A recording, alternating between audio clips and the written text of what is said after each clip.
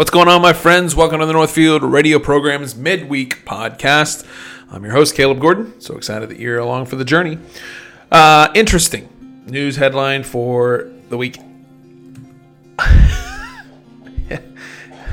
This is awesome. Anthony Fauci's family says they can no longer stand behind the flip-flopping family member. So this is from his cousins that own a restaurant in Staten Island.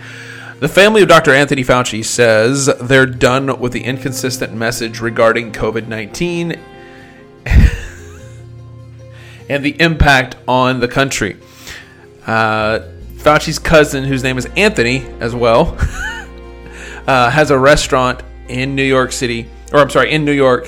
and the family member says that talk and suggestion of coronavirus lockdowns are backfiring on the United States of America.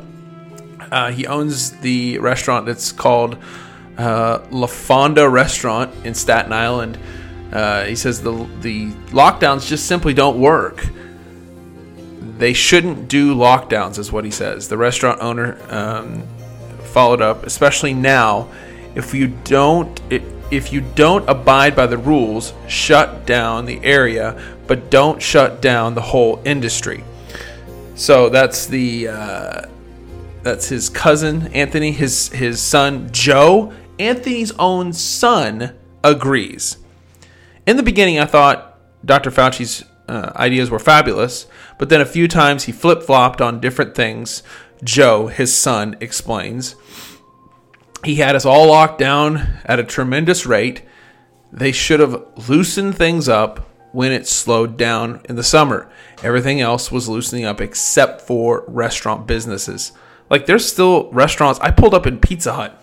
The Pizza Hut parking lot. Man, I was craving a stuffed crust pizza the other night. And I pulled up in the parking lot, and this little teenage kid bops out of the door and says, "You can't come in. You can't come in. We can't let anybody, people come in and sit down. You've got to order your food out here and take it home." So angering.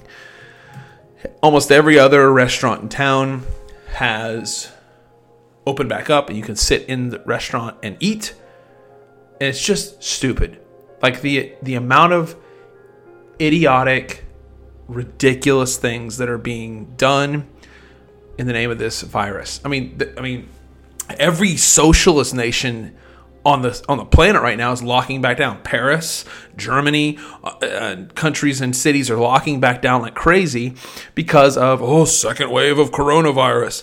Like, this is what socialist nations do. They shackle their people up and mandate that they do what the government tells them. This is America. We are not a socialist nation yet.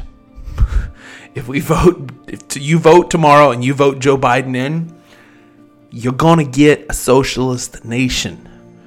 So I would run, and not vote for him. I would vote for Donald Trump, period. Just based on that idea of having a lockdown nation.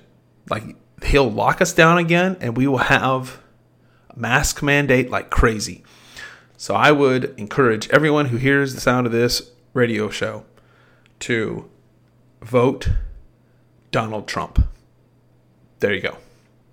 Based upon that idea, we're not a socialist nation.